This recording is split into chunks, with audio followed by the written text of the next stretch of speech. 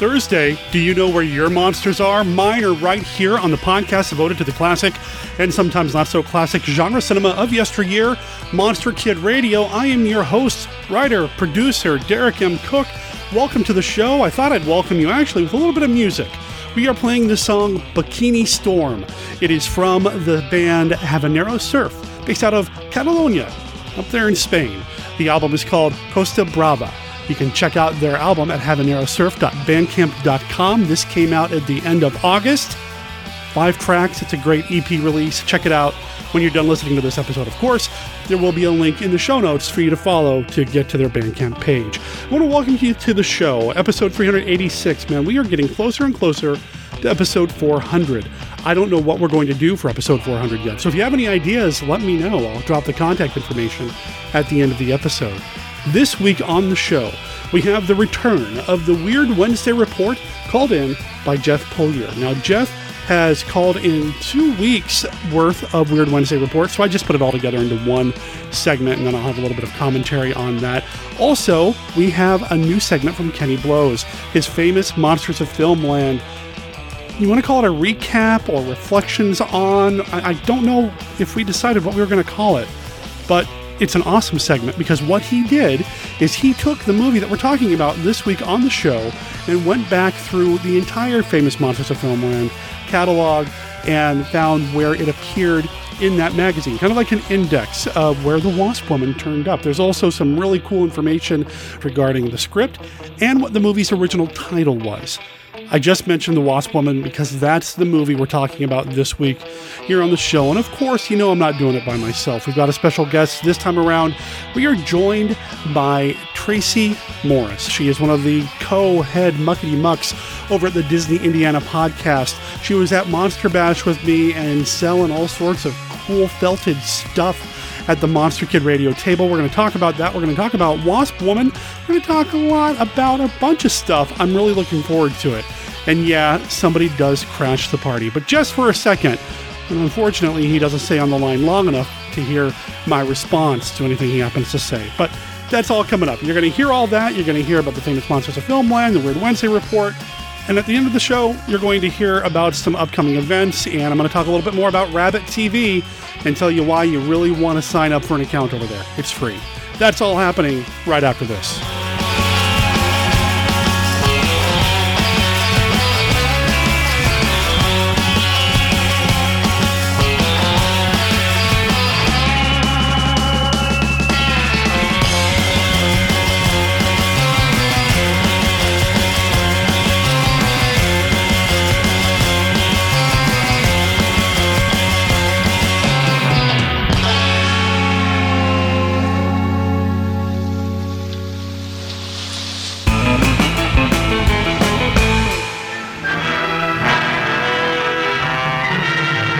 Ago, in the barony of Frankenstein, a monster created by man stalked through the country, maiming and killing. In time, Frankenstein, maker of the monster, died. The monster disappeared. Now, after 20 years, the son of Frankenstein returns, and fear grips the village anew. A man tainted by the blood of his father can forget his human soul and carry on the diabolical work of the Frankensteins. As a man, I should destroy him. But as a scientist, I should do everything in my power to bring him back to conscious life. Benson, turn on the generator. Produced on a vast scale, Universal Son of Frankenstein presents the most fearsome cast in the history of the screen. Basil Rathbone. In his heart, warm human emotions. In his mind, the monster mania. It's alive. Alive, you mean? Yes, alive. I thought you said our experiments I know. I too thought we failed, but we haven't. I've actually seen it walk. Karloff, rising from the past to spread new terror. Lugosi, sinister, mysterious, evil. You see that? They hanged me once. Lionel Atwill, grim hatred in his blood. One doesn't easily forget, Herr Baron. An arm torn out of the roots. Josephine Hutchinson, her young beauty a magnet to the menace around her. I hate it here, Wolf. I'm terribly afraid all the time.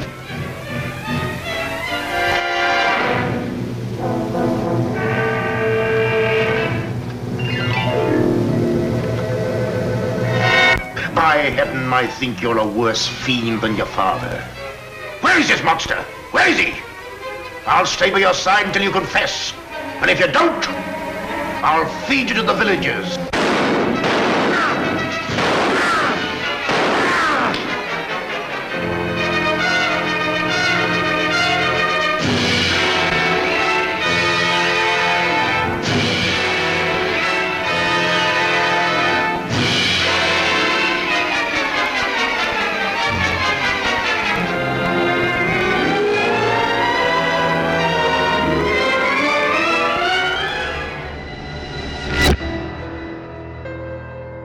Imagine the world around you is nothing but an illusion. Creatures of legend wage endless wars between shadow and light, but you never see it.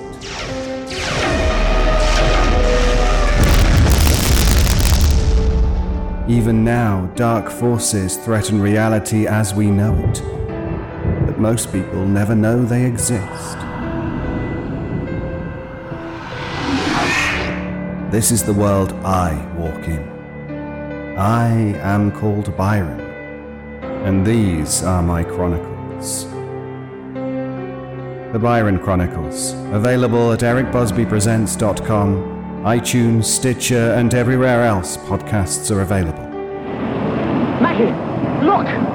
Nothing can destroy it. It's coming for you from space to wipe all living things from the face of the earth. Beware of the creeping unknown. This woman is about to learn a terrible secret. She will never be the same again. Because this man knows that same secret, he will never speak again. To both of them has come terror in the form of the creeping unknown.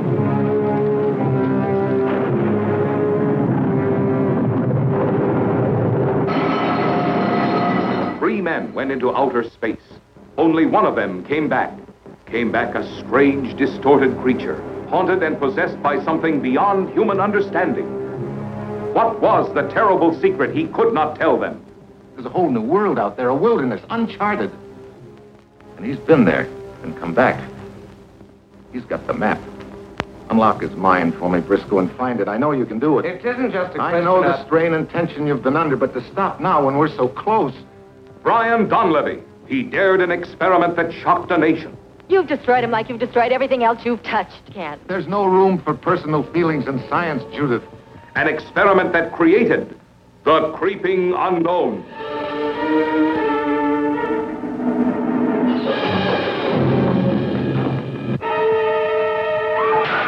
I want to cordon around the entire area, evacuate all public, get information to check up every movement that's likely to take place inside this radius tonight. Yes, sir. Warn everyone not to touch anything unusual they may find in the streets.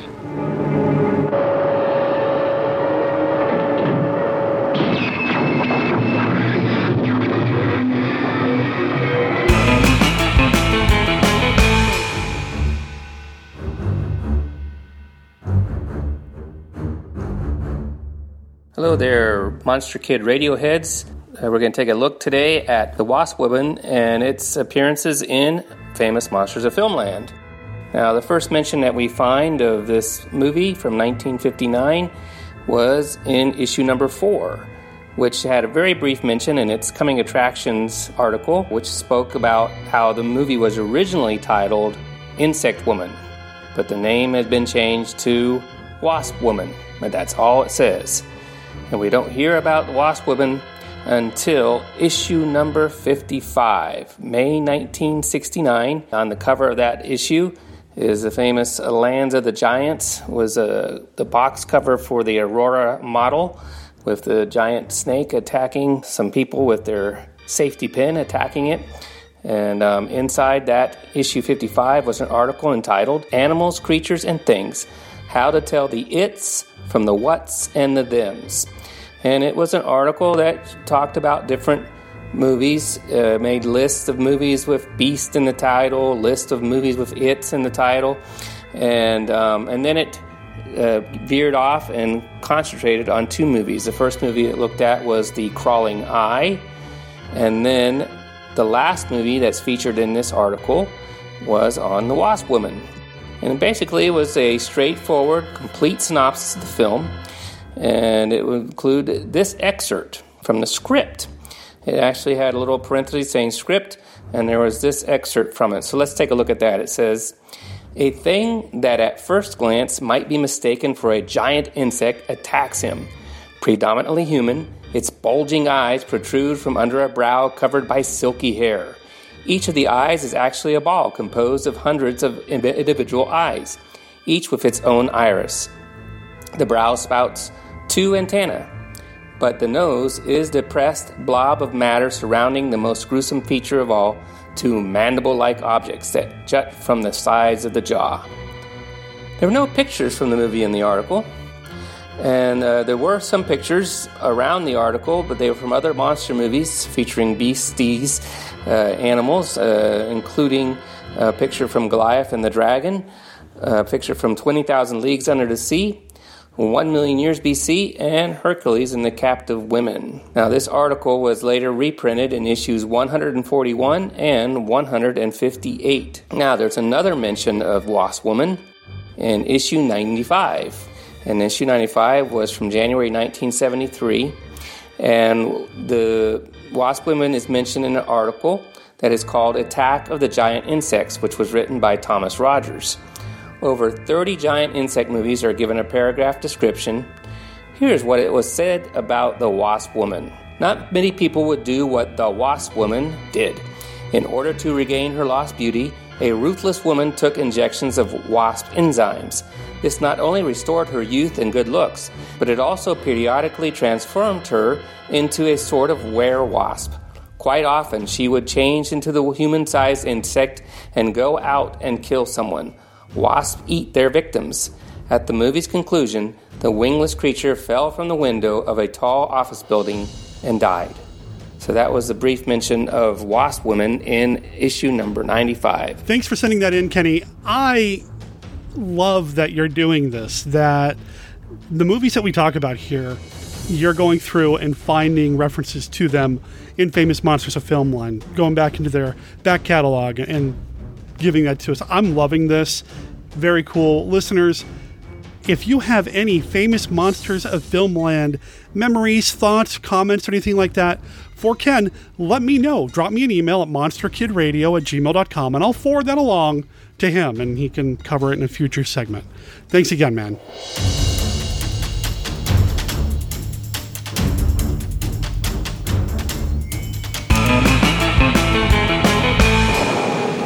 It is safe to state that the grandchildren of some of the people in this dinner will not be born on Earth.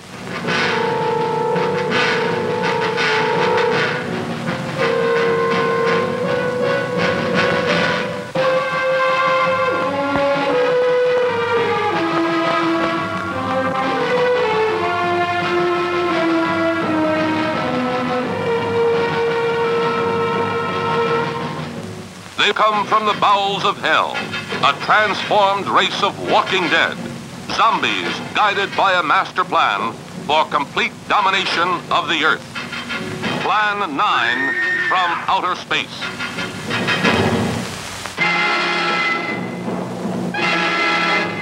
Starring the most nightmarish cast ever, Bela Lugosi, the seductive Vampira, and Thor Johnson as the Walking Dead. Turn off your electrode gun! No! No! Stop him, Dennis! I can't get it, it's jammed! Stop him, you fool! Bullets bounce off their bodies. Rockets, missiles, jets cannot stop their death ships. What earthly power can stop this terror?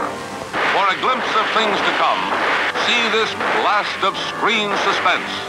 For it could be happening right now.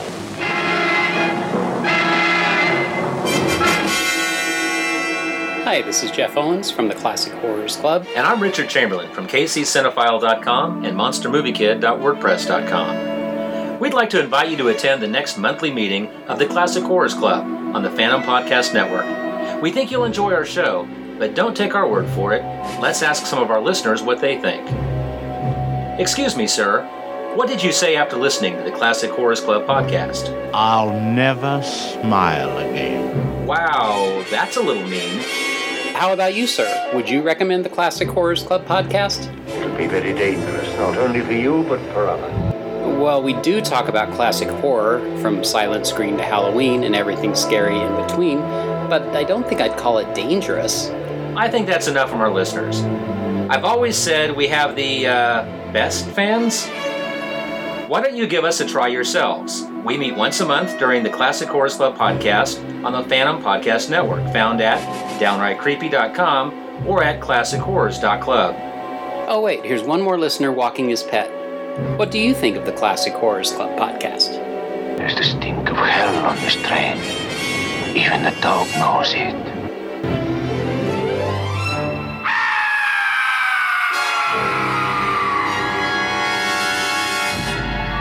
This is the voice of a woman dreaming of her lover. Oh, please, darling, pull me close. I love you so much. And this, a woman having a nightmare. Let me out! What are dreams? What do they mean? When you dream, you wander into another world where everything is strange and terrifying. When you dream, you too become a Nightwalker. The Nightwalker brings Robert Taylor and Barbara Stanwyck together again in the film shocker of the year. Yes, I do have a lover. Tell me his name. I wish to God I could, but he's only a dream. And now, a warning from producer William Castle. Our new picture, The Nightwalker, may force you to dream of things you're ashamed to admit. If you can't stand your own dreams, don't see The Nightwalker. The Nightwalker.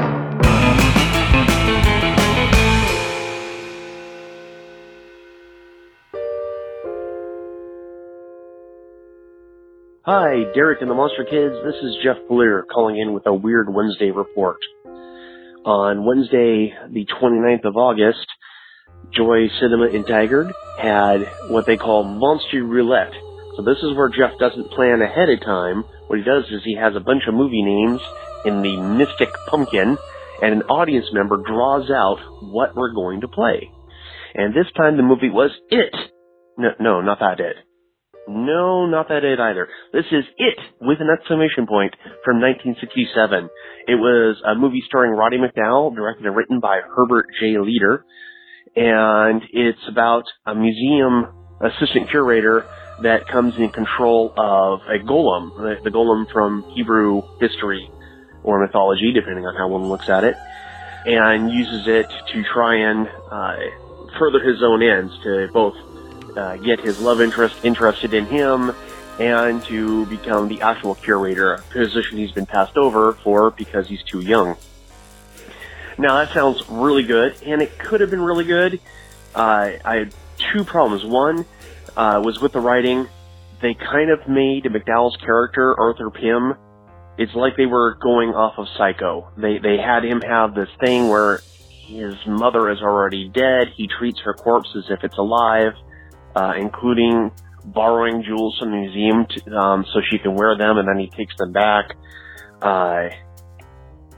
If that had been his only foible, that would have been okay, but I think it would have been a much better film if it was the power of the golem that drove him crazy, instead of him already being crazy in the first place. The other problem was actually McDowell's performance. It was kind of over the top. It was a bit comical, especially compared to everyone else. Everyone else treated it so straight, and he was kind of cartoonish in comparison. It kind of surprised me. I expected better of him. I've read that the female lead, Jill Hayworth, playing Ellen Grove, didn't like being in this movie. Although it didn't show in her performance, she did a fine job. She has one very brief scene that I thought was rather risky for a 1967 British movie. Anyway, if you haven't, a spare hour and a half, you might want to look this up, but it's nothing great. I would recommend it just for silly factor. The golem I thought was treated really neat. from what I know of the Golem legend, they did the Golem justice. So that was pretty cool.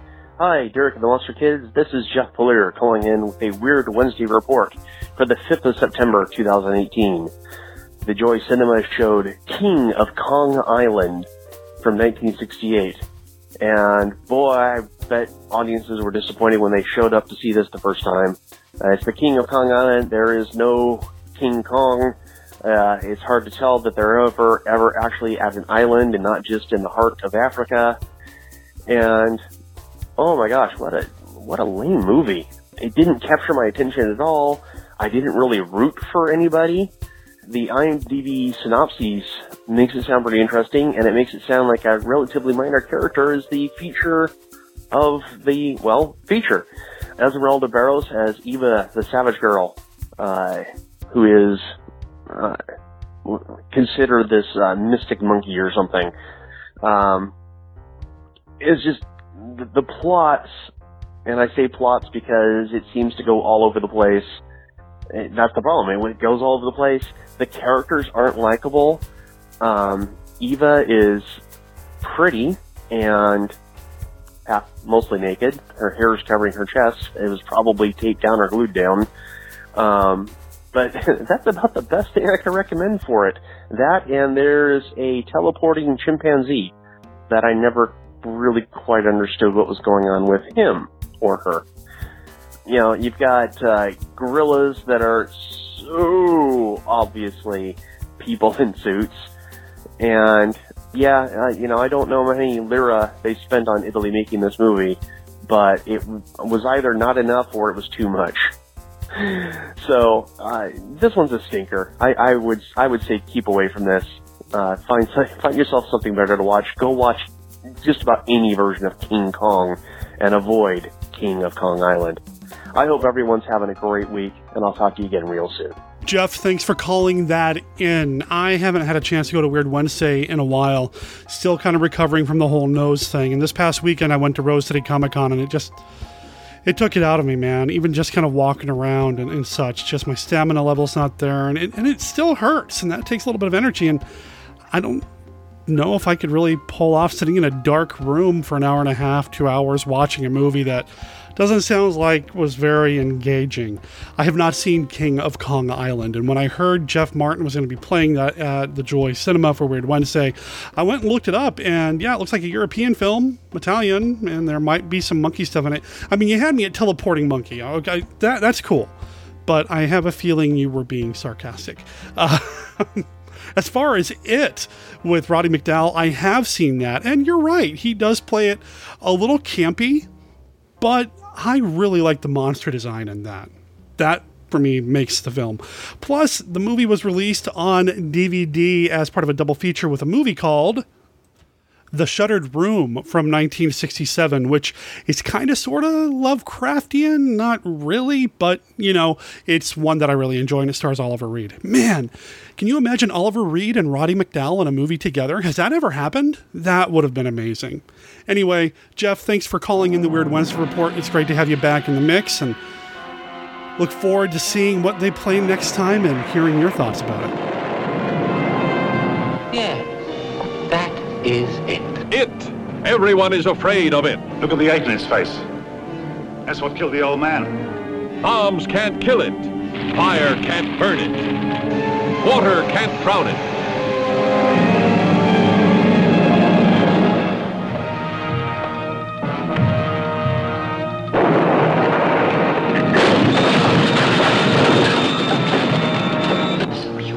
Come back. What part of me could have wanted you back? Only one man can control it, and he is bad. Am your master. Lower your arms. I am your master. God, please don't. Kill him!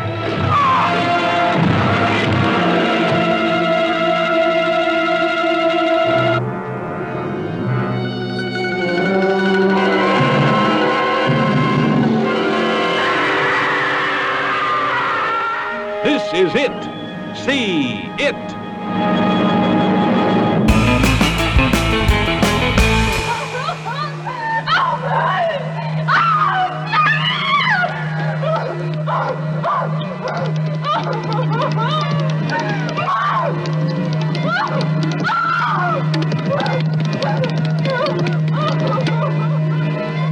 There are some doors that should never be opened.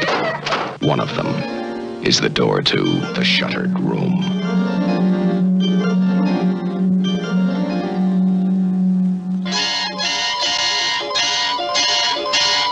I wouldn't take her into that old house, mister. Lesson you want her to end up like this. The terror begins on the road to the house with the Shuttered Room. There's no hope for Susanna if she spends even one night in that house. Do I, detect a threat there somewhere? Did you feel it? Feel what? When you opened that door, it was like I was standing in front of a refrigerator. The terror is a touch, a sound, a sense of someone watching that stains two people with the secret of what lies in the Shuttered Room and beyond. Please, let me go. I have to see my husband. Well, what's wrong with staying right here and passing the time of day with me?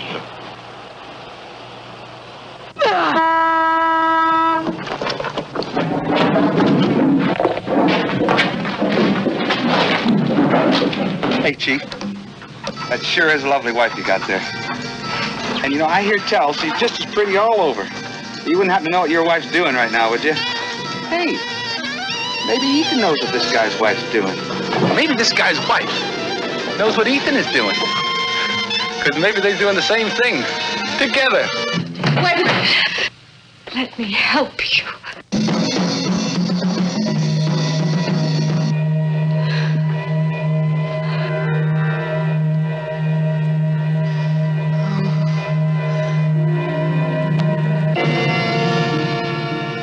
Sleep one night in the house with the Shuttered Room, and you may never want to sleep again.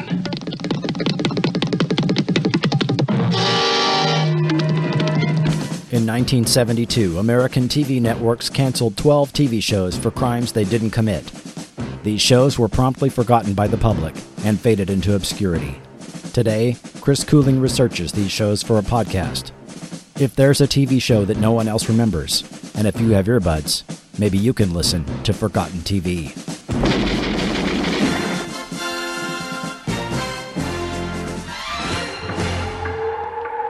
Out of the darkness of the ancient past, out of the dust of centuries and the inscrutable silence of the unknown, come two new adventures in shock and suspense on one sensational motion picture program. The Mummy, plus Curse of the Undead. Fear will freeze you when you face the Mummy. It tears steel bars like paper. It snaps men's spines like matchsticks. It walks through bullets like a ghost. Wakened from the darkest tomb of the pharaohs, it stalks the earth with strangely human desires. The Mummy. And on the same program, Curse of the Undead. The haunting story of a faceless fiend who drained the young and beautiful of life. Together on one program, Curse of the Undead, and in chilling Technicolor, The Mummy.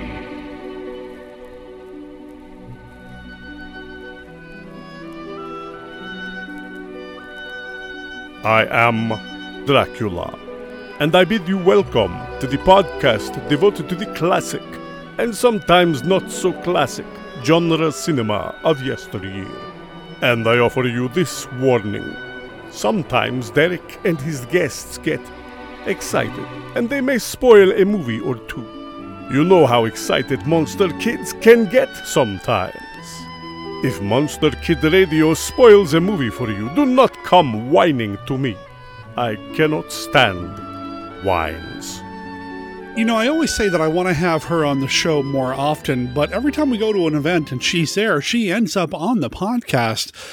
And you can hear her every other week on Disney Indiana. Tracy Morris, how you doing? I'm doing well. Sounds like we need to attend more events together then. I'm on board. Why not? I'll see you at Monster Bash in a few weeks, okay? I wish. The big screening in August. Yeah, right? Well, by the time this episode goes out, actually, people will have had an opportunity to go to the big screening at the Ohio event. I wish I could go to that. It just sounds amazing. And then there's obviously the next event happening in October, but I think the next Monster Bash for me is going to be next summer. So I think that's the same for us. Oh, we'll have the memories. Mm-hmm. How are things been with you and Scott in Disney, Indiana? We've been keeping busy. Speaking somewhat tied to the subject of today's movie, we recently reviewed Ant-Man and the Wasp, the Marvel Cinematic Universe film. Currently, listen to you try to make a connection here. Not quite the same, although I wish, now that I think about it, wouldn't it have been cool to see them incorporate footage from the Wasp Woman in somehow? I mean, they put in them. Yes. Maybe next time. We can hope. Get on that, Marvel. I know Kevin Feige's listening, so. And it is, I believe this movie is public domain, correct? Some of the Roger Corman stuff is, some of it's not, and let's see, you and I were talking about how this is coming out on Blu-ray later this year, so I don't know who owns the rights to the home release versus theatrical. Who knows?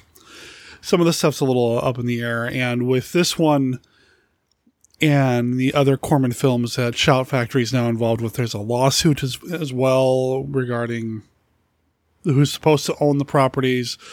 Roger Corman and his son? Mm-hmm. Or sons? Yeah, so I don't really know. Well, oh, well. So we are covering Wasp Woman today. Yeah. So The Wasp Woman, 1959. It is a Roger Corman production, co-directed with Jack Hill. Corman actually even appears in the film in a small cameo. He's not obvious, and I think when people think Roger Corman today, they have a very distinct idea of what he's supposed to look like, what he looks like. Back then, he was a much younger, kind of dashing-looking dude. So, I mean, he's in there if you look for him. But before we do all of that, there's something we got to do here on the show. And what's that? We got to play the Classic 5, Tracy. Alrighty. Every single time we have somebody on the show, whether they've been on the show or not, we play this game. And for new listeners who don't know, the Classic 5 is a card game that we play with every guest of Monster Kid Radio. Each card has a question regarding classic monster movies. Might be a this or that, favorite monster movie, what movie do you wish you had seen last? That sort of thing. Call it a game, call it an icebreaker. We call it the Classic 5. Are you ready to play? Yes, sir. Now, I know that Scott and Tracy Morris have their own deck, at least they were supposed to pull out their own deck of the Classic 5 before they mailed the remaining stock to me after Monster Bash. Do you have one still? Did you grab one? It's sitting right down on the bar. Excellent. Well, I have new questions. So there's no way you could have studied. I am working on a second deck. So we've got a new deck in the works. I'm going to play some of the questions on you. Call it a beta test. You ready? I am up for it. All right, card number 1, question number 1. Tracy, what classic monster would you like to dress up as for Halloween? Oh, I'd go with Frankenstein's Bride. That'd be pretty easy. And Scott would make an awesome Frankenstein's monster. So we'll go obvious here. Oh, he would. He's got the height. I'd like to see that. So with you being Bride, he'd be the classic flat top Frankenstein? Oh, sure. Yeah. His hair kind of grows that way anyway, so.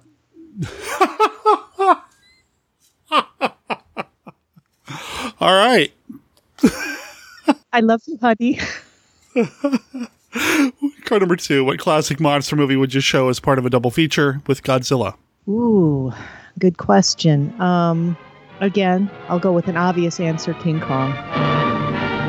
We're millionaires, boys. I'll share it with all of you. Why, in a few months it'll be up in lights on Broadway. Kong, the 8th wonder of the world!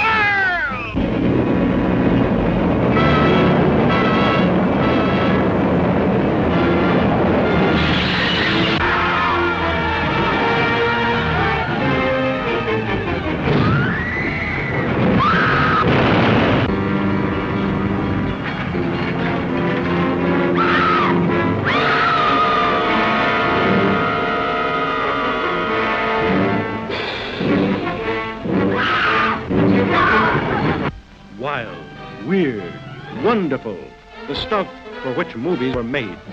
Adventure, to make you wonder if it's true, while your eyes convince you that it is. Truly, the thrill of thrills. Don't miss it this time. Yesterday I was recording with Chris McMillan, but it was the opposite question. What would you show with God? Never mind, I forget what I was saying. Moving on. All right, card number 3. I need more coffee this morning. You know that? I did get you up early this morning. Well, you know.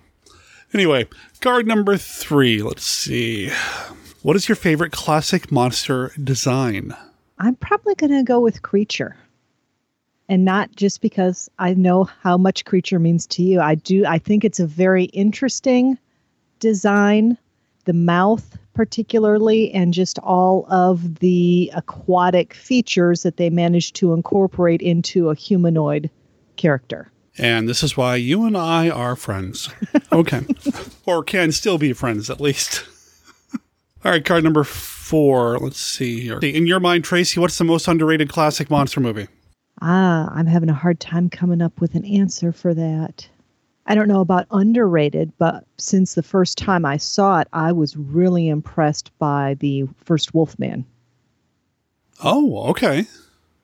The Lon Chaney film? The Lon Chaney, yep. Okay. Solid movie. Lon Chaney. It's hard to go wrong. Jugular. Is that the way Jenny Williams was killed? Yes. Find something? Animal tracks. Whoever is bitten by a werewolf and lives becomes a werewolf himself. Oh, don't hand me that. You're just wasting your time. The wolf bit you, didn't he? Yeah, he did. You wouldn't want to run away with a murderer, would you? Oh, Larry, you're not. You know you're not. I killed Bela. I killed Richardson. If I stay here any longer, you can't tell who'll be next. All right, and final question. Tracy, which movie do you prefer? Reptilicus or The Giant Claw? I would probably go with Reptilicus. Today was like any other. The hum of daily activity until... Reptilicus. A beast born 50 million years out of time, spreading terror in its path, destruction in its wake, towering over the cities of the world. Reptilicus. Invincible, indestructible. Reptilicus. In color from American International. Even after you see it, you won't believe it. Reptilicus. It's just because you've read the novelization, right? Oh, good God. Yeah. One of these days I will have to come on and record a little review of that fanfic. I'm going to call it a fanfic because it really, wow. It's something else. Which I think you can get on Kindle now. I actually have the Dead Tree edition, the paperback. I have the Kindle version. Oh, boy. It's a book. So it makes me feel better about my own writing. I'll put it that way. Oh, no. Yeah, listeners, I don't know if I can say it's got the Monster Kid Radio seal of approval, but... it is not family friendly, we'll put it that way. It is something. It is something. All right, well, that's the new version of the Classic 5. How do you feel? I'm looking forward to seeing more of the questions or hearing more of the questions and seeing the deck. Hopefully it'll come out in time for next Monster Bash.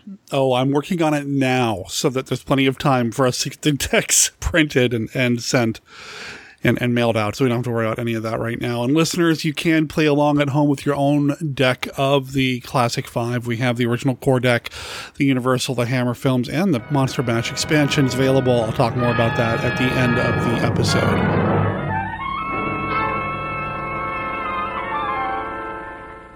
Supposing a more powerful form of royal jelly could be obtained. From the queen wasp, for example. Socially, the queen wasp is on level with the black widow spider. Oh, no. There might be danger. Those are my terms, Mr. Fitcher. Janice Starling will be your next guinea.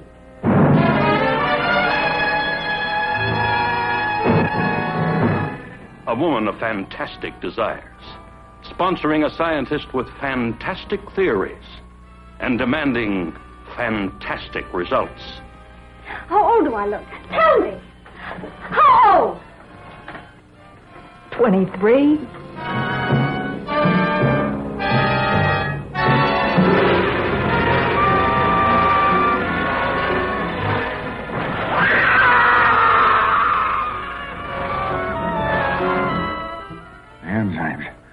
The enzymes, they're going crazy.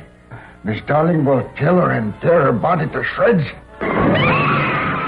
Okay, the Classic 5's out of the way. We've chatted a little bit. Shall we talk about The Wasp Woman? That's why I'm here. And like we said, it's 1959. Co-directed by Jack Hill and Roger Corman. And the reason Jack Hill was added to it was he ended up doing a little extra to pad out the length. Mm-hmm. Because originally the movie's a little bit shorter, but if they're going to go to television, they need to have certain time requirements met so they can put in commercial or whatever. And Jack Hill was involved with that. I am noticing that I'm saying a lot of or whatever in this episode. Listeners, I'm sorry. I still have not had enough coffee. The movie stars Susan Cabot, who did a couple of genre pictures. She's one of these people who did a lot of work in B movies, mm-hmm. Roger Corman, that sort of thing. Unfortunately, she had a sad end, and we'll talk about that here at some point in this conversation, not to bring it down, but yeah, unfortunate. But she's our lead. She's the Wasp Woman, and she looks nothing like the monster on the movie poster. Yeah, I find that fascinatingly disingenuous, shall we say. Very Ed Wood-like of them, or even Hammer film of them, to have this design for the poster. I get the impression the poster was designed before the film was. Mm-hmm. To be fair, it would have been a lot harder to design a costume / makeup to have a wasp body with a human head. So I'll give them that. We are talking Roger Corman. We're talking $1.50 filmmaking, so... Maybe $1.75. I don't know. There is some acid being used in the film. I do like the image of the Wasp Woman, but it feels very, hey, The Fly worked. Let's do this, you know? Because in The Fly, you do have that at the very, very end of the film. Spoiler for The Fly if people haven't seen it. Yeah, as you were saying, Ms. Cabot did most of her work in genre films. She did several westerns, other B movies. It looks like from the digging I did, she worked with Corman like 5 or 6 times. Yeah, he liked her quite a bit. She was a bit of a party girl in Hollywood. Mm-hmm. A little bit. You said we'll go a little bit more into her background. Yeah, she was definitely, for me, the best part of this film. Her work as Janice Starlin. Oh, she does a great job. I mean, she's committed, and what a swan song to go out on. This is really her last film role. Second to last, according to IMDb, I think. You know, I was looking at that, and the second to last, or the last, was a TV role. It looked like. Yeah. So I don't know if that counts. Yeah. But she did do quite a bit for Corman, including the longest Corman title I've ever seen, The Saga of the Viking Women and Their Voyage to the Waters of the Great Sea Serpent.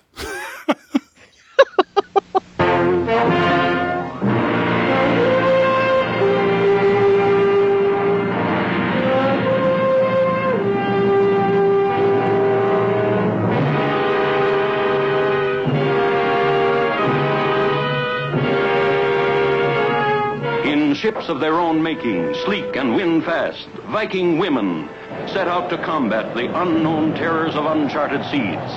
In spite of the fables told of the gigantic, the gargantuan, the fearsome great sea serpent. After unbelievable adventures, they reached the land of Stark the Cruel, the vicious, who holds men captive and Viking women chattels. Turning them over to men who take women in pursuit of violent pleasures, pleasures that must end in the thrust of the spear into warm flesh.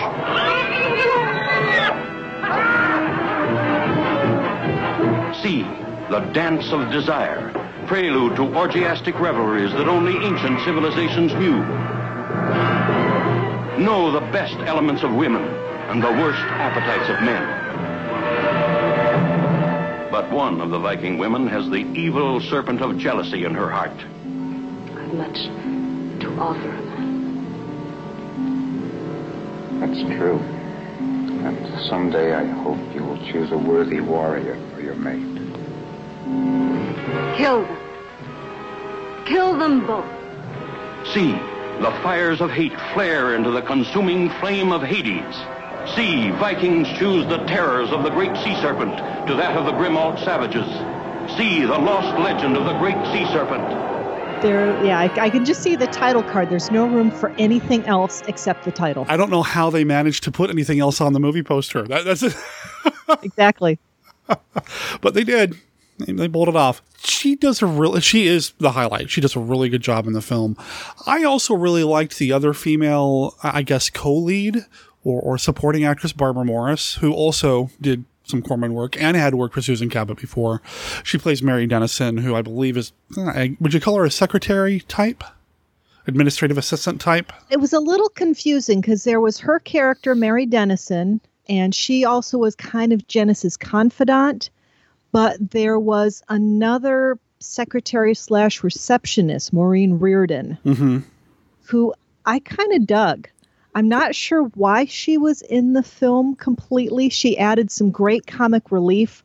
There's a couple of amazing scenes where she's doing this code switching between her New York accent when she's talking with her friend, and then she picks up the phone and all of a sudden she's got these cultured tones of a company receptionist.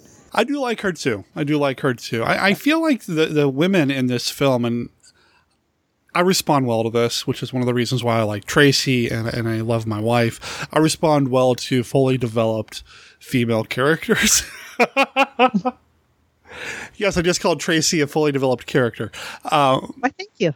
I do prefer my female characters, my women, to have more than just, let's put them on screen and scream for a little while. I like to have a little bit of agency, and that's one of the reasons why I really like this movie, is I find it to be an interesting perspective on the monster movie while putting in some, what I would assume would be, and this is why I'm glad Tracy wanted to talk about this film, because, well, she's a woman and I'm not, what I would assume to be some concerns that society puts on women regarding age, youth, beauty, that sort of thing. So I really responded well to this film from that point of view. There's some real sociological things potentially happening here, or it's just a happy accident.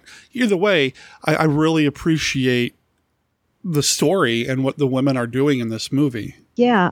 We don't normally expect a whole lot out of Roger Corman films, but he does occasionally find a story, like you said, that's more than just a monster movie. I mean, if we think about Little Shop of Horrors, there's more to that than just giant plant eats everybody. Yeah, I've never seen it, but I've heard amazing things about The Intruder. That's the one I was just about to bring up. Yeah, sometimes you end up with these messages and these stories and these examinations of things that are happening in society. And I love that about certain genre films. I love that about especially the 1950s, because there's such a period of flux in American history and relationships with people and politics and everything going on in the world. You end up seeing these things pop up in these genre movies. It's just a neat way to kind of examine them through the lens of a monster movie. Not that The Intruder's a monster movie. The Intruder's a more serious drama thing that deals with racism, but still, it's a Corman production. So we're going to lump it in there. Kind of dancing around it a little bit. The overall story of the Wasp Woman is pretty light. It's not hard to follow. Susan Cabot plays the head of a makeup firm. She also happened to be the head model of the firm, and the sales are going down, and the men in the boardroom tell her the reason the sales are going down is because she stopped posing for the photos. She stopped modeling the makeup, and people did not want to, or they say the consumers did not want to, I guess, admit that they're aging or buy something from an aging woman or model. It's a little fuzzy to exactly what they're saying, because I don't think they want to flat out say it's your fault. But there is this kind of fuzzy kind of, well, you're aging out and the demographic's not there anymore. So she goes on a kind of sort of quest to figure out how to bring the youth back, and apparently the royal jelly of the Queen Wasp will do it, which I'd never heard before, but I know when I get to be a certain age, maybe I'll try it. It's not a thing. Wasps do not create royal jelly. I went out and did a little bit of digging on Wikipedia, and yeah, that's so not a thing. Oh man, come on. But you're right. Janice Starlin, she's the head of her own company. She's been in business for either 16 or 18 years. Those are the two dates that are kind of bandied around there. And as you pointed out, she is a more mature woman at this point. And you're right, it's the men in her boardroom, because there are several women on the board as well, and they're the ones kind of pointing out, we're not seeing you on the covers anymore, and people don't want to face the fact that they're aging along with you. Which brings up the fact, why not just use old photos of her? But, Yeah, right. I mean, you didn't lose the negatives, did you? Because then we wouldn't have the rest of the story, is the quick answer. This is true. This is true. And really, I don't think she's... I'm a dude. Okay. I still think she's a pretty lady. Yes. I don't have a problem with that. Really, to communicate that she's getting older, they tie her hair back tightly and make her wear glasses. That's really about it. Yeah, they dressed her a little more dowdy, gave her an unflattering hairstyle, did the glasses. Now, they did put like some makeup under her eyes to make her eyes look baggy, but they didn't overdo it with the age makeup, which I appreciated. I don't know if that was intentional or they just didn't want to spend the money to go that far. It could be either one, considering who made the film. Yeah. And it was also her acting changed. At the initial scenes with the older her, she was very brusque, kind of standoff, very businesslike. And then later on, once she feels the effects of the youthening serum, she is much more smiling. She's engaging with her board members, almost kind of teasing them a little bit. So that the power of the acting, I think, showed as much the age difference as did any physical appearance. That's what really did it for me, actually, in the movie, is that, okay, maybe they're doing some things subtly with the makeup, but it's really her performance that sells it. And that's one of the things that I respect and really enjoy about the flick, is Susan Cabot's performance here through all of it. Whether she's wearing a wasp woman head or they've got her hair pulled back or she's almost kind of flirting with people. Mm-hmm. She really does carry the film. It's her movie. She is the wasp woman and she owns it. I really liked it. Me too. I really like her. Because this is a monster movie, a Corman film, and we're talking about it on MKR, things are not going to go well. And I already mentioned the wasp woman head. Mm-hmm. As she becomes more and more reliant on the royal jelly of the Queen Wasp. Yeah, it takes a toll on her physically. I do want to see like a jar of like just wasp royal jelly. Make it like grape or something, it doesn't matter. But, just like a jelly jar. Nice. And sell that at Monster Bash, Oh, that would go over really well. Or do a lotion. I mean, Dr. Zinthrop recommends the stronger version of the extract, using it as an emollient lotion. Yes, there you go. I like it. So can we talk a little bit about Dr. Eric Zinthrop? Yeah, played by Michael Mark, who'd done, again, quite a few genre pictures. He was in Son of Frankenstein. He was in the original Frankenstein. He was the father of the child Frankenstein's monster throws in the pond. So he's been doing quite a bit in a lot of movies that we love. Mm-hmm. Yeah, he actually started working in the late 20s, probably in silent films back then, and had a pretty long career through the late 60s. This was his last film, actually. Was it? According to the sources I consulted. Okay. He did do some television after this, but yeah, he was in Return of the Fly, Attack of the Puppet People, and then of course we mentioned the Universal pictures. Did quite a bit. Did you like him in the film, or I thought? What were your thoughts on him? Yeah, I really liked him. He meant well. He was again a very focused science. He was interested in his project. And the only thing I would kind of fault him with is he didn't do enough testing before he reached out to Janice Starlin. But as we find out with the prologue, which was filmed after the fact, we find out why, because he got fired from his previous job. How do you make the leap from I'm a beekeeper scientist to I'm going to go work for a makeup company? I don't know. I mean, I guess there's science involved in makeup, but... In the prologue, I think he explained he was already doing research on the anti-aging properties. And just to kind of clear up something that I said earlier, I keep saying Jack Hill, Roger Corman co-directed. Corman directed the bulk of this. Jack Hill directed the prologue and stuff. I think I said that earlier, but I just want to make it clear that I know that, so... Yeah, and there is quite a bit of, I think, a bit of a tonal difference between the two. In particular, Zinthrop's performance... He seems a little wackier, for lack of a better term, in the prologue. But his accent isn't there. So it's like all of a sudden when he meets Janet, he's got this kind of slight Eastern European accent going on. And I found that just a tad jarring. It's like the actor forgot in the meanwhile, oh yeah, I was supposed to sound like a European. Well, how many years had passed? Who knows? Yeah. A couple of years later, I guess. I don't know.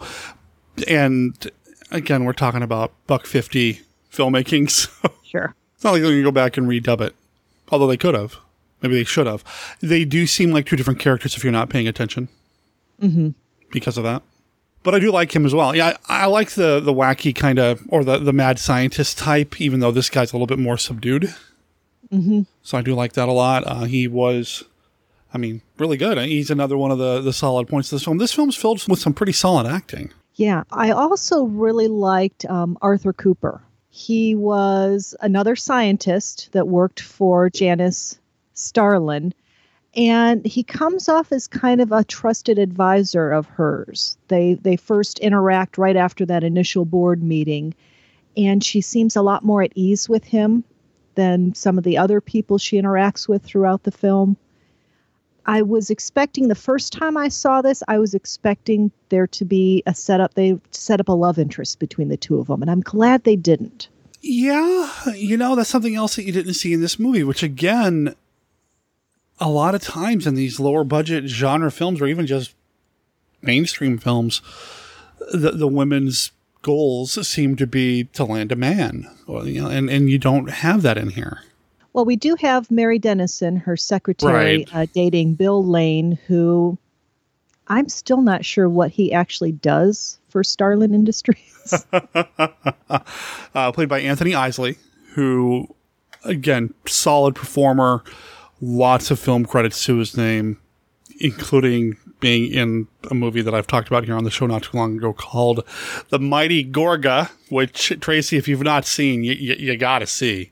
Doesn't ring a bell, but I'd have to go back and take a listen and see if it comes back to me. Oh, boy, The Mighty Gorga.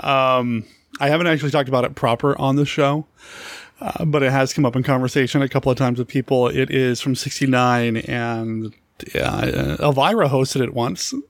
Ah. So it's that kind of movie.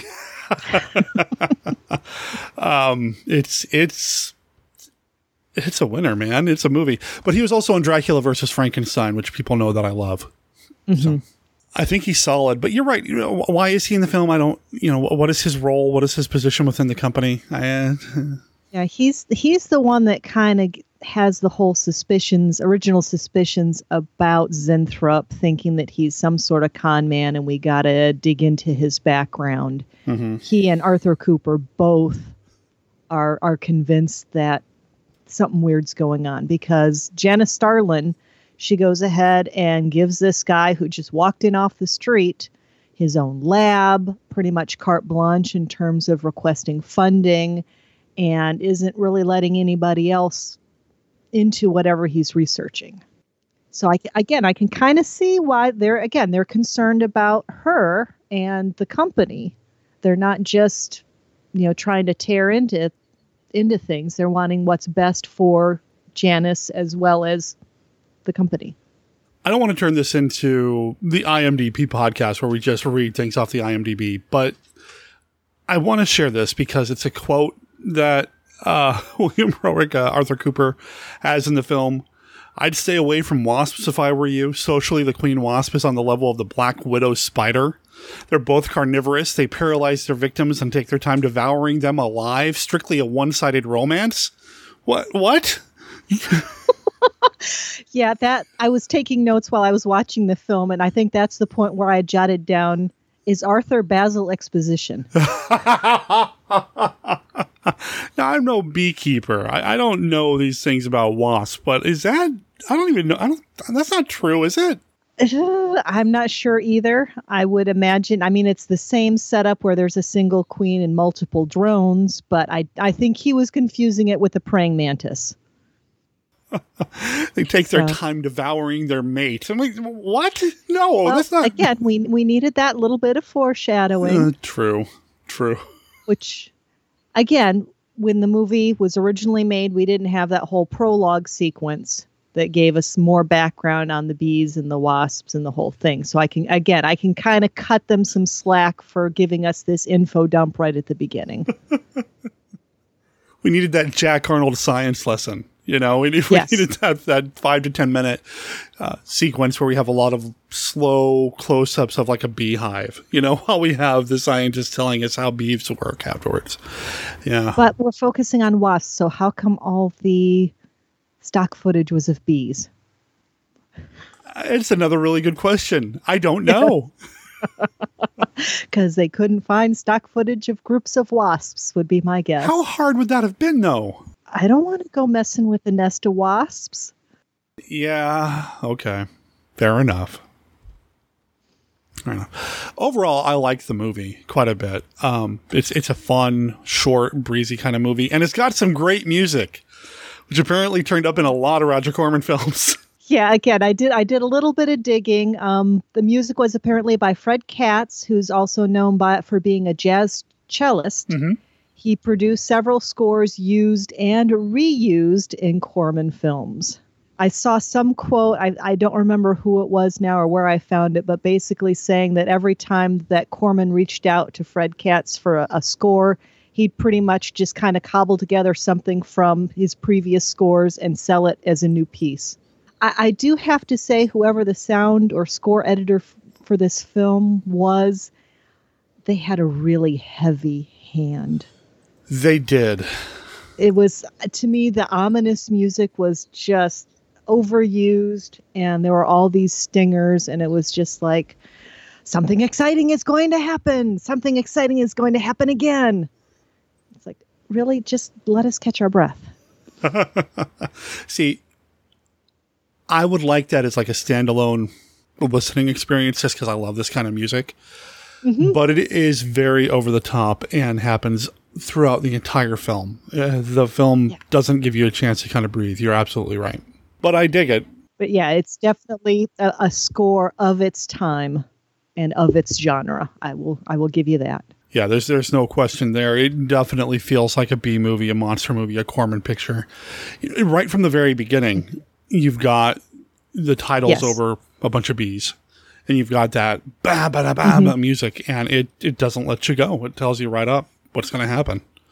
Just the music itself tonally sets the mood. And I do like the sound effect of the bees buzzing in the background whenever they come up. Just, Again, it's bees, not wasps. I don't think wasps sound like that. It's, let's see, 1959. I mean, I know people knew what wasps were. I don't know. Yes. It's just, it was easier to get that sound clip. Either get it or recreate it somehow. Yeah. Although knowing Corman, I wouldn't be surprised. It's just like, here, take this sound equipment and go record something at a bee farm somewhere. Maybe that's what they had access to. That's the only person that would let them on, their property to record the sound. Could be. So the story was written by Leo Gordon, based on an original story by Kinta Zertuche. Which is a cool name. Yeah. You'd think it would be easy to find information on that unique of a name, but there's not a lot out there. As best I can figure out, she was one of Corman's assistants. Okay. And according to Fred Olin Ray, he wrote a book called The New Poverty Row, Independent Filmmakers as Distributors. He says, the Wasp Woman supposedly sprang from a magazine article that Corman read dealing with the benefits derived from royal jelly, a substance produced by queen bees. He bought this original story from his assistant, Kinta Zertuche, and paid Leo V. Gordon $1,200 to rewrite it. Now, Leo Gordon I associate with being an actor. Yes. Not necessarily a writer, including a way to connect this to Disney if you really wanted to. He played Wyatt Earp in an episode of The Adventures of the Young Indiana Jones. Ah, I didn't dig quite as deeply as my Disney Indiana co-host usually does to get those Disney or James Bond connections. I did note that he was on Adam 12, Leo Gordon was. Mm-hmm. Mm-hmm. And I found an interesting quote saying that he had trouble being taken seriously as a screenwriter because he was 6'2" and very imposing. And he said, apparently people think screenwriters should be like 5'8", 5'10" with a pot belly. Oh, no. And glasses. Man, I'm 6'4". I'm not going to have a career as a writer at all, am I? With somebody who looks like him, though, I mean, he looks like a Western actor, a rugged Western actor. And like I said, he played Wyatt Earp. He appeared in the movie Maverick in '94, did a lot of television, did appear on Fantasy Island a couple of times, which I think is kind of cool. Yeah, and he played a couple of movies that involved with John Wayne, another large man. He's probably about the only one who could actually face up to him eye to eye. That's a really good point. Yeah. But as a writer, this may have been his last screenplay. He did write some episodes of the TV series Maverick as well. Oh, actually, I take that back. Not necessarily his last writing gig. I'm looking at his credit list right now, and the reason this turns up in 1995 as a screenplay for him is because it was remade in 95, so they gave him credit there. But he did also co-write or write Attack of the Giant Leeches. Anyway, he did write quite a bit, is what I'm saying. So to have him involved with this film in that way, as a writer, of course, he's probably somebody that came out of the Roger Corman school of writing. I mean, Dick Miller wrote a lot for Roger Corman as well, even though most people know him as an actor. Right. And that doesn't surprise me that he would try to get double duty out of his stable of workers. Which blows my mind that he actually paid for Fred Katz to do the score every time, even though it's basically the same music. He would double dip so often with sets, even with like The Terror. He would double dip so many times with actors and contracts, and how many times we have him on set. Why pay the same for the same score over and over and over again? That's the one thing, the one anomaly. Maybe Corman's tone deaf and he can't tell the difference. Oh. Just a thought. Interesting. Well, Roger Corman, I know you're listening. Why don't you call in and let me know? Somebody else who's involved with the film that I want to just give a shout out to is Daniel Haller, who did a lot of work with Corman. But the reason Daniel Haller is important to me is because of he was involved in the 3 Lovecraft films of the classic era. Classic era. There's a slip. He was involved with the 3 Lovecraft films of the classic era, Die Monster Die, The Haunted Palace, and The Dunwich Horror. He was the art director on one of them and directed the other 2. He also did art direction on The Wasp Woman. He was somebody else who did a lot of work with Corman. And someday I'd like to do a feature or a special or even just write a column, I don't care, or an article about Daniel Haller, because I'm just fascinated that he somehow ended up in that role of the Lovecraft guy for them. Interesting. Yeah, we say art director of The Wasp Woman. Not sure he had a whole lot to do. The sets were pretty basic. 90% of the film was set in either generic offices or a generic lab. Somebody had to go and perfectly space all the glass bottles on those shelves in the background to make those shelves look as full as possible, even though they didn't spend enough money to buy enough glass bottles to fill those shelves. So somebody had to do that. That's true.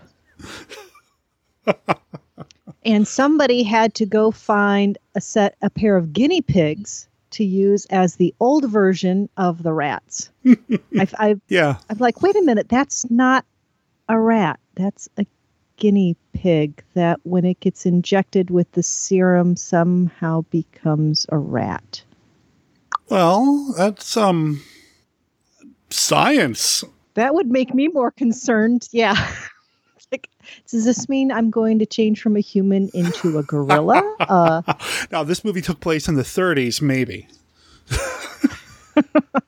That seemed to be the heyday of the ape man. True. Yeah, true.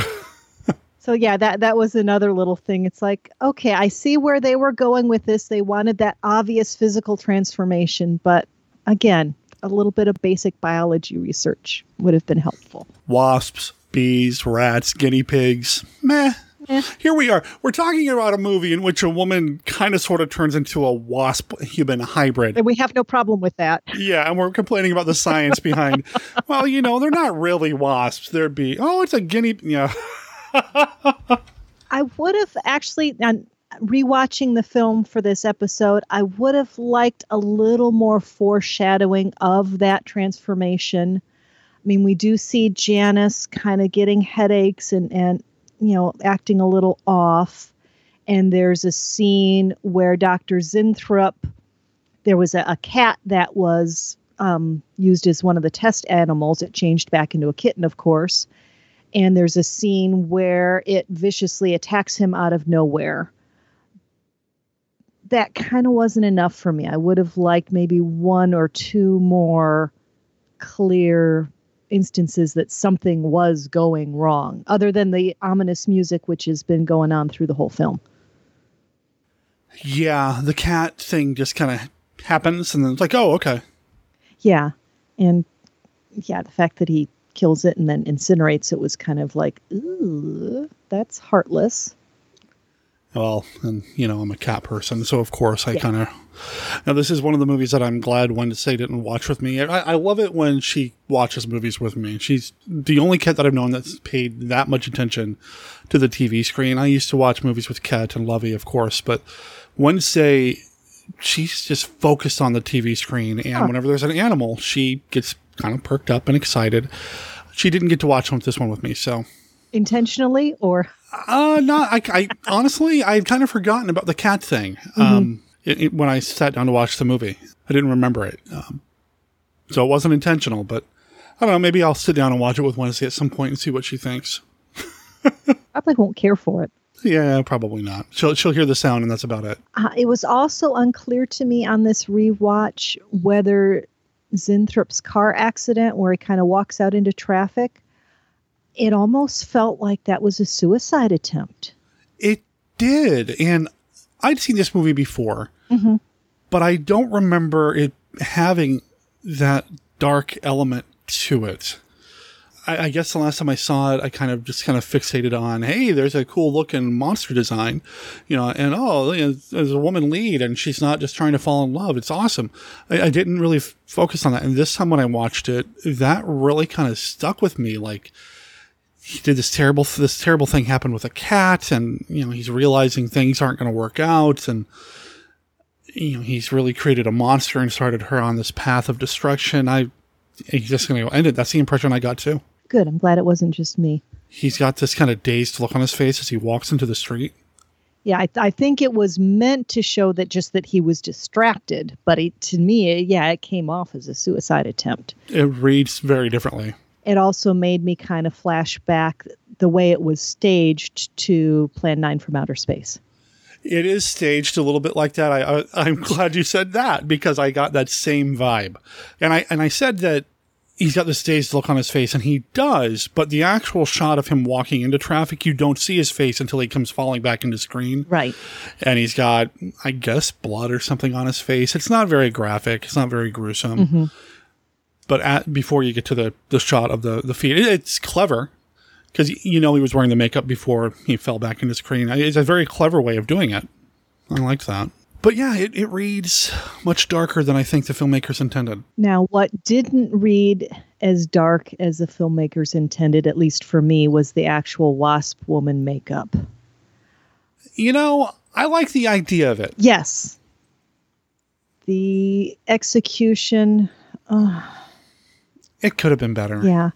I think less would have been more if they had kept her more in the shadows and we just saw maybe a suggestion of the antenna, a suggestion of a stinger. I think that would have been so much more effective than to see this bug-eyed monster face. And I think they even realized that it wasn't that great because they used a lot of soft focus on it, which to me just made it look worse. Yeah. I mean, it looks nothing like what we saw in the movie poster, of course. We talked about that a little bit. Right. And the makeup was created by Grant Keat. And if his credit list is to be believed online, this was his second film. Okay. Learning curve. I'll give him that. But he didn't do a heck of a lot in terms of makeup anyway. So I don't know if this is just, where they found the guy. I don't know anything about the guy's background, what his training was, what his history was with makeup. I think it works for what it's supposed to be, but it could have been a lot better. A lot better. But they can't all be The Fly, I guess. Yeah, and I think they were inspired by The Fly and wanting to make it look gruesome, wanting to make it look startling. But again, keeping with more of the tone of the overall film, I would have liked it to be more spooky than in your face. Yeah. I agree. I feel like there are elements in this movie where they could have shifted the tone just a little bit one way or the other. Yeah, make it over the top drive-in fare, which is what they ended up doing with it. Mm-hmm. But push it a little bit further. Don't skimp on some of the effects, or take it the other way. Go more Val Lewton with it. And I think it could be really interesting if they had gone the other way, gone a little bit more dark with it. That would have been fascinating. Keep it in the dark, keep it in the shadows until the end. And at the end, still don't show a heck of a lot of it. I do respect that it's actually her. It's actually Susan Cabot in the makeup. Yes. In the headpiece, which she didn't have to, but maybe Corman didn't want to pay for another actress. I don't know. Probably. So I do appreciate that it's actually her in the suit. But I don't know. I mean, I like the design by itself, but in context of the film, it could have gone one or the other way. Does that make sense? I agree. Yeah, I agree. I mean, I wouldn't turn down the opportunity to have an action figure of the Wasp Woman. Just saying. Yeah. Well, we'll talk more. Maybe not an action figure, but we'll talk more about a possibility for that later in the show, won't we? Ooh! You tease. But let's finish our discussion of the Wasp Woman first. Yeah. So we're talking about Susan Cabot, and we mentioned earlier that her end probably wasn't probably about it. Her end wasn't the best. She had some issues, some mental health issues, and ultimately she died at the hand of her own son. Yeah, I read about that too. There's a really interesting article about her that I stumbled across. It was written this past January. Okay. It's over on takimag.com, TAKIMAG.com, written by Joe Bob Briggs. Okay.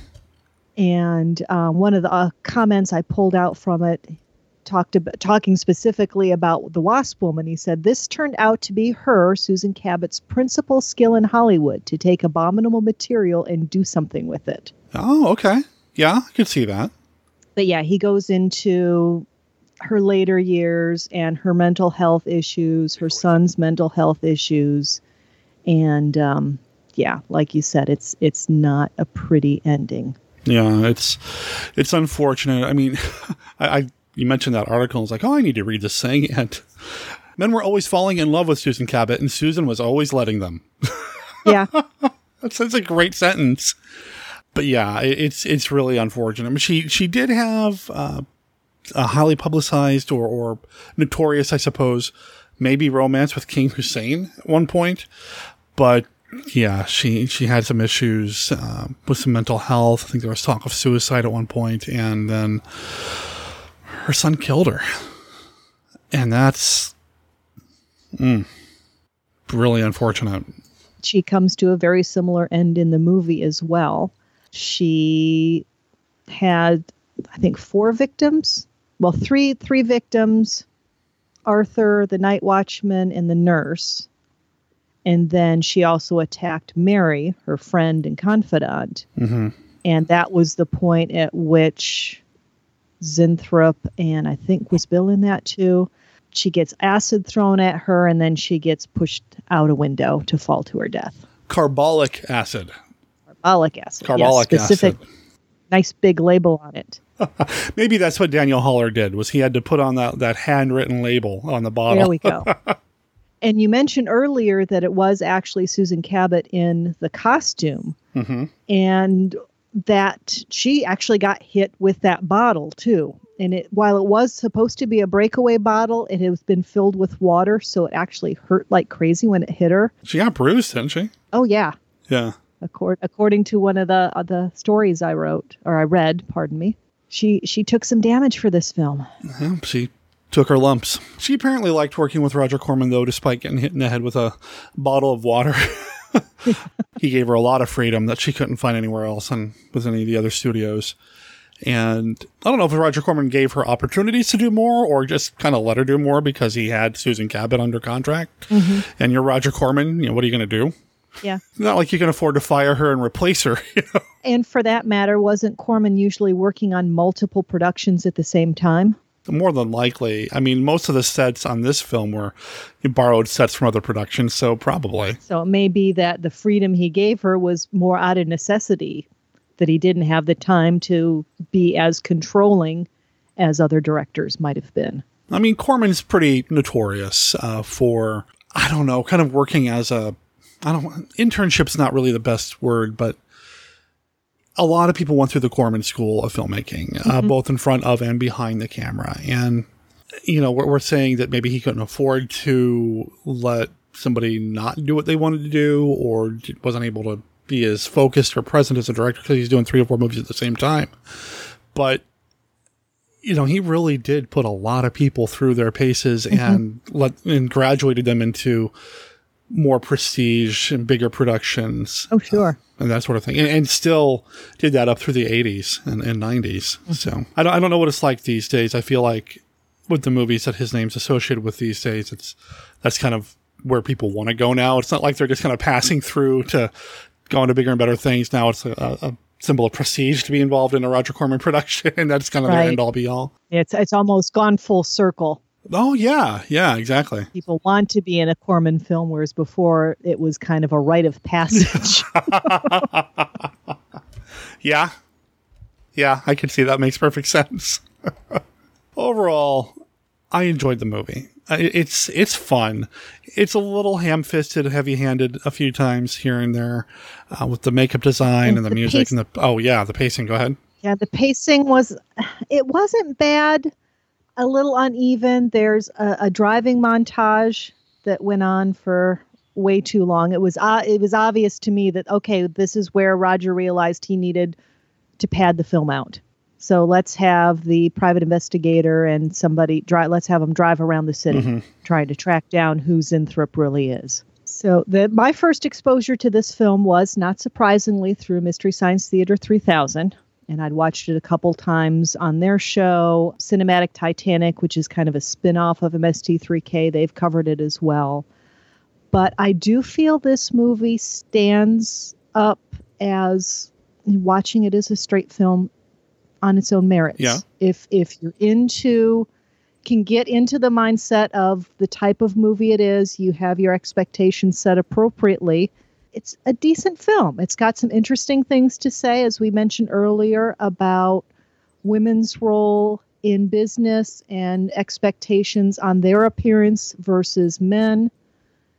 And it was nice to see Starlin treated as the boss of her own company.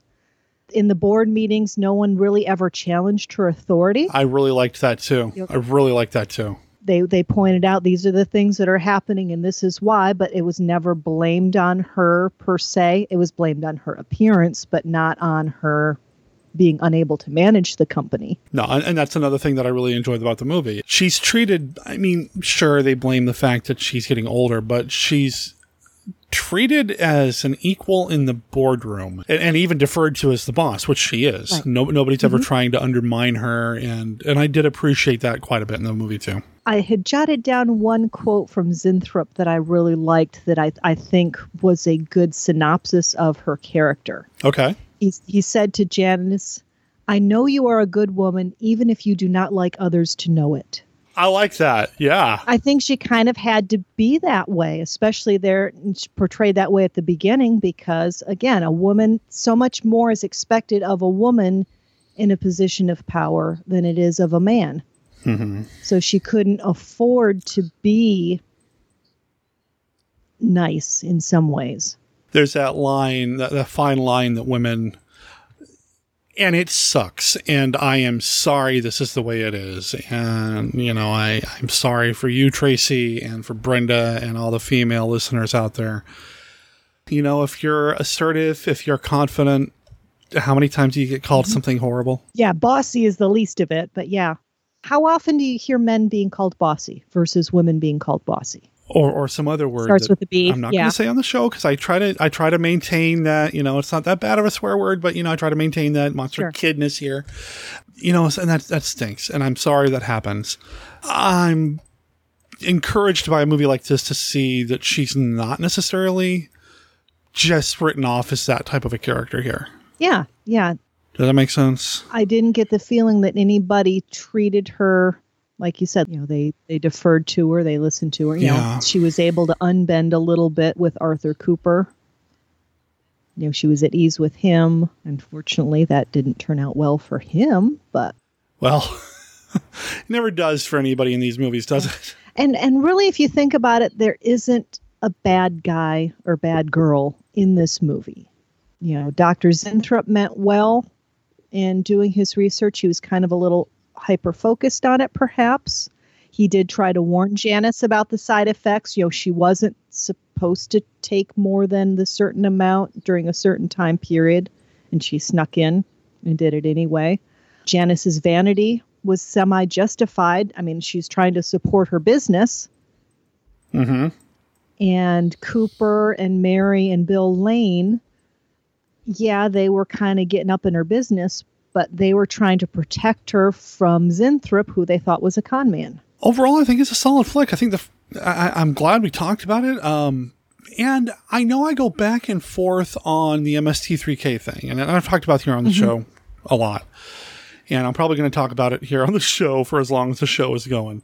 I go back and forth on it. But you and Scott in particular are part of the reasons why I go back and forth on it. Because it is through a channel like MS3 that people get exposed to these movies for the first time. And you said it yourself, the first time you saw this was on MST3K, and it's been covered a couple of times on different riffing outlets. And, if it gets people exposed to these kinds of movies and gives them an opportunity or encouragement to go back and watch them straight, you might find something that you like. And it sounds like you did with this one. And so, curse you, MST3K, for making it hard for me to come down on you one side or the other. Curse you. No. I have not seen this rift. If I have, it's been forever.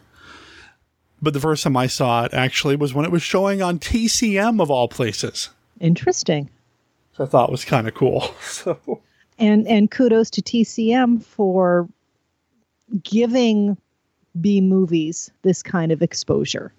I do appreciate that about them. Every once in a while, they'll go through a phase where you'll see a lot of these movies turn up over a long week. And then, of course, October, they'll bring a lot of them in too. But I do appreciate that. And they treat them seriously. They don't just throw them out there. They do have the host segment coming on, and they treat it with some reverence. So I appreciate that.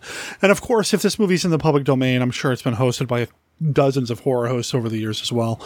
I would like to see it hosted just to see what somebody does with it. I don't know if Svengoolie's done it or not, or Sammy Terry, who's your guys' host in your area. I don't know if he's ever done it, but I'd like to see it hosted. I think this movie could stand up to some hosting, especially since it's so short. It would give the host a lot of time to play with. Yeah, I'd love to hear Svengoolie do one of his little musical pieces with it. I think there would be a lot of fun potential there.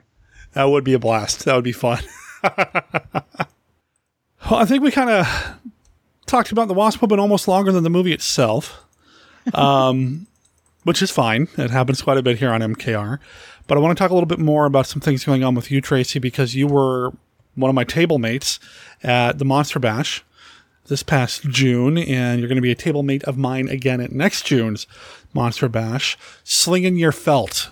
Yeah. So actually, this started with last year's Monster Bash, which I did not attend, but Scott did.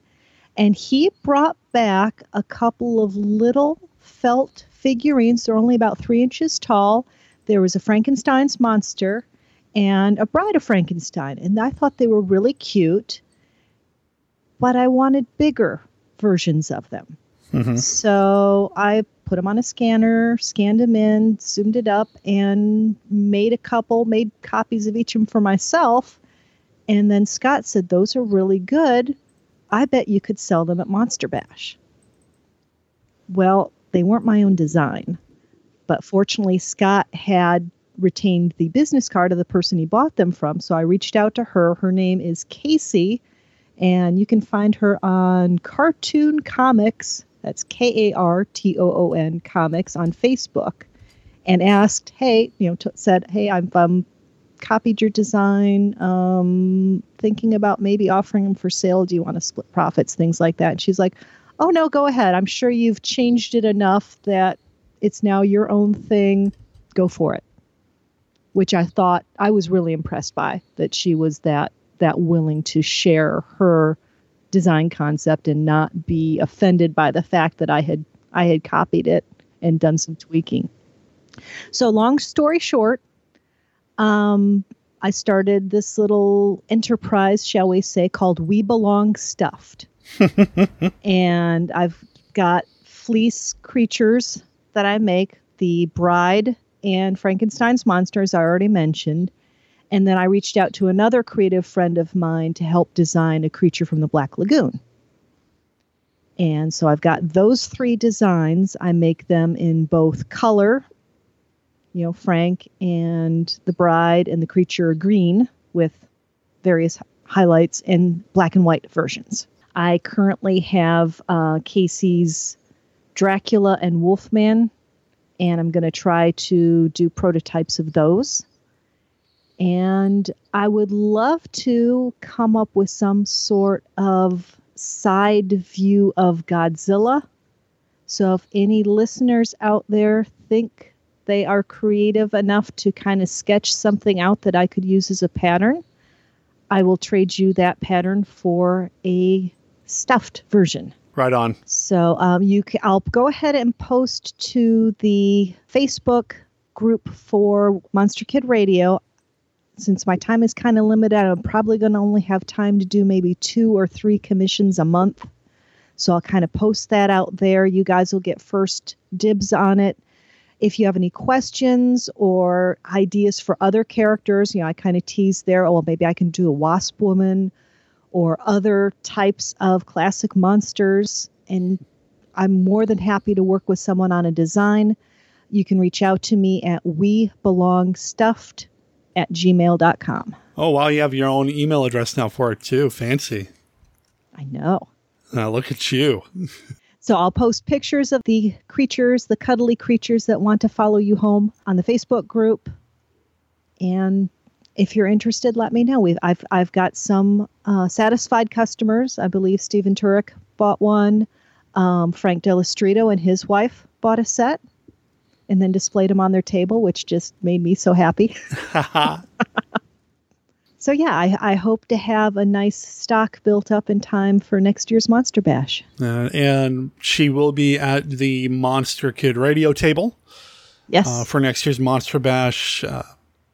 Plan on making the table look awesome and having the little stuffed figures, the Felties, or the We Belong stuff, whatever we're going to call them, whatever they are. They're going to be on the table as well. And I believe Dominique's going to have some stock there as well. So it's going to be a good time. It'll be fun. One thing that we didn't talk about the Wasp Woman I meant to mention. Have you seen the remake?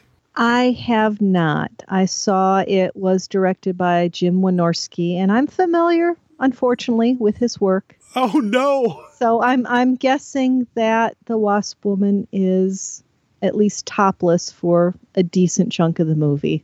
Jennifer Rubin plays the Wasp Woman in that, and she did not have a good time on the film. She didn't like Wynorski, didn't like the experience, just said he was rude. I can see him not getting the whole women positivity aspect of the original film. Yeah. So I've seen the trailer. That's all I need to see. Yeah, I don't think I've even seen the trailer. And, I know Corman was involved in the remake, and, good for him for making a buck. But, yeah, I just have never seen it. It just doesn't seem like something that I'd be interested in. But it was also apparently remade in the 80s as something called the Rejuvenator or Rejuvenatrix, which is not something that I was familiar with at all. This is news to me as well. Not seen it, not heard about it. Don't know anything about it. Directed by Brian Thomas Jones. Not familiar with his work at all. The poster that I'm seeing online looks like the typical 1980s video rental store horror VHS cover. Mm-hmm. It's got a big monster on it, and lots of bright red text, so. I can envision it just from that little bit of description. Yeah. So I don't know anything about that one either. But I'm a traditionalist, stick to the original. Okay, so we talked about Disney Indiana. We got to talk about where people can find you every other week, keeping your husband in line at DisneyIndiana.com. Before we do that, yeah. Speaking of staying traditional, The Wasp Woman is getting a Blu-ray release this fall, correct? Yes, it is. And when it does come out, I'm going to give it a quick look-see, of course, because I've got to. Mm-hmm. So it's my job, right? And so why don't we plan on coming back to talk briefly about the Blu-ray and what we think of it? Sounds like a deal. What do you think? You're on board? I am on board. Between now and then, though, DisneyIndiana.com. Yes, we are celebrating our 10th anniversary at the end of July. We dropped our first episode on July 25th, 2008. We have spent the time between then and now discussing pretty much anything related to Disney and the larger Disney family, which now includes Pixar and Marvel and Star Wars and, cross your fingers, Fox. And be on the lookout for the Planet of the Apes retrospective. Hey, wait a minute. I didn't agree to have Scott on the show. Yes, that was my co-host Scott jumping in here. Yes, he is thrilled that Zira is going to become a Disney princess. Now, since Scott's here, I never got a reaction from an image I sent him in which it was explained that 20th Century Fox owns MASH. And that means Klinger becomes a Disney princess, right? Yeah, I'll ask him what he thinks of that. Yeah. So basically, Disney Indiana will be able to cover everything from your childhood. Just about. A good chunk of it. But it's a bi-weekly podcast. We cover movies, we cover video games, we talk about the parks, we talk about old TV shows, just a little bit of everything. It's different every time around. There's some consistent segments. We always call over to the Main Street Cinema in town because in our world, Disney Indiana is a real place.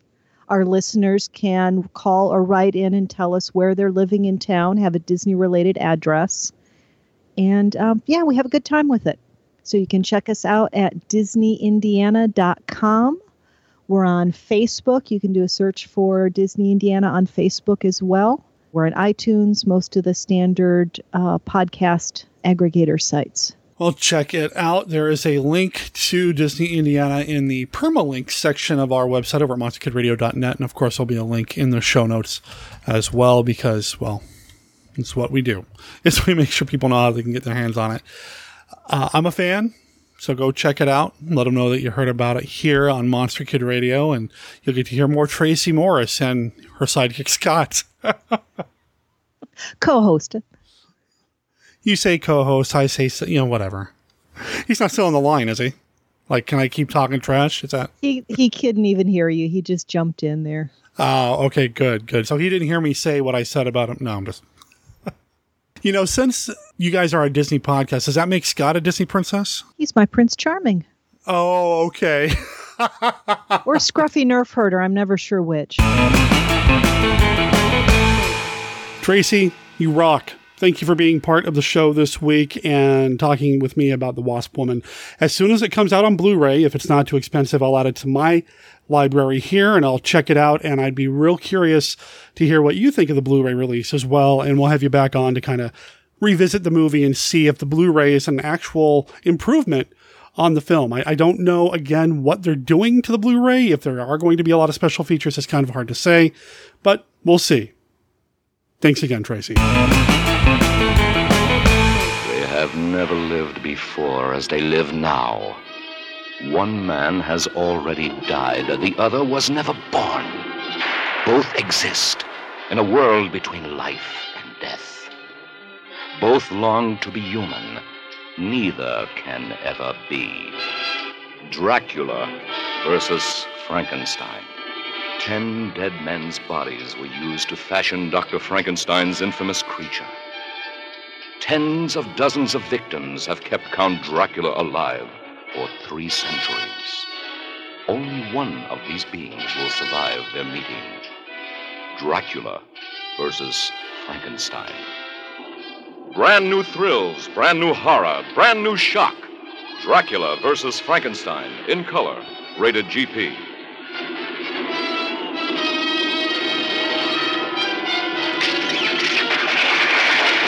Listen to the flight of the vampire bat, summoned from Hades to kill, to destroy.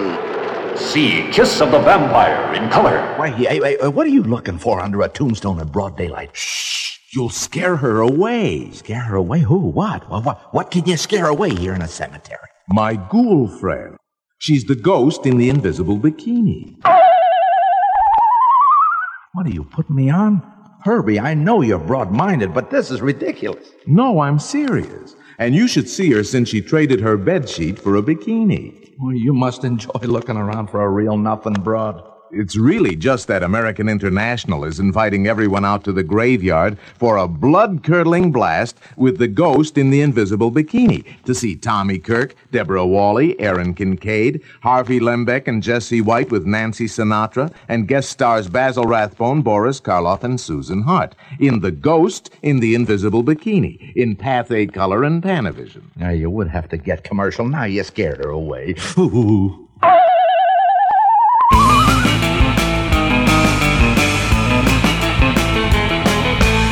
The end of the show. So let's talk about some events that are coming up. Of course, it is getting close to the most wonderful time of the year. I actually almost started singing that. I what is wrong with me? Anyway, we're getting real close to October. And for me, traditionally, October, the Halloween season doesn't quote unquote officially start until the H.P. Lovecraft Film Festival and CthulhuCon. And that's happening the first weekend of October. Now, no announcements have been made regarding panelists, which means I don't know if I'm going to be a panelist or a guest there, but you know I'm going to go to the festival no matter what, because that's what I do, and I love it, and Gwen and Brian Callahan put on one heck of a show. Now, as of this recording, there is still a few days left to kick in to their Kickstarter. Just go to kickcthulhu.com or follow the link in the show notes. They've already hit their goal, so right now they're working on stretch goals. And even if you're not in the Portland, Oregon area, you can still kick in because there's a way for you to get all sorts of digital goodness, copies of a lot of the movies that are being shown. You'll have material sent to you, DVDs, just all sorts of fun, cool stuff, shirts and hoodies and patches, and just, it's going to be a good time. And I am so looking forward to this year's event because it's tiki themed. I play surf music here on the show. You think I like the tiki thing? Yeah, I do. I can't wait for that. So that's coming up. But also, October, man, there is so much happening. The Northwest Film Center is showing on October 19th, Horror of Dracula. It's a 35mm print. You know I'm going to be there. We're going to organize a Monster Kid Radio crash. I know Dominique Lamzis has told me that, well, I guess we can't be friends if I don't go. Well, there's no question. I'm definitely going to that event, and that's going to be a lot of fun. Also, the Fifth Avenue Cinema here in Portland, Oregon, at the end of October, will be showing The Mask from 1961. It's going to be in 3D. I am really looking forward to that. That's going to be a lot of fun as well. And to get into this movie, it's only $5. As we get closer to the Halloween season, I'll talk a little bit more about some of the events coming up in my neck of the woods, and I'd like to hear about what's coming up in your neck of the woods. So please call us at 503-479-5657. That's 503-479-5MKR, and let us know about any events, conventions, festivals, anything you've got going on that you think Monster Kids might be interested in. I'd like to hear from you, and I'll put you on the show and let people know how they can join you for some Monster Kid fun. Do a Monster Kid Radio crash in your neck of the woods.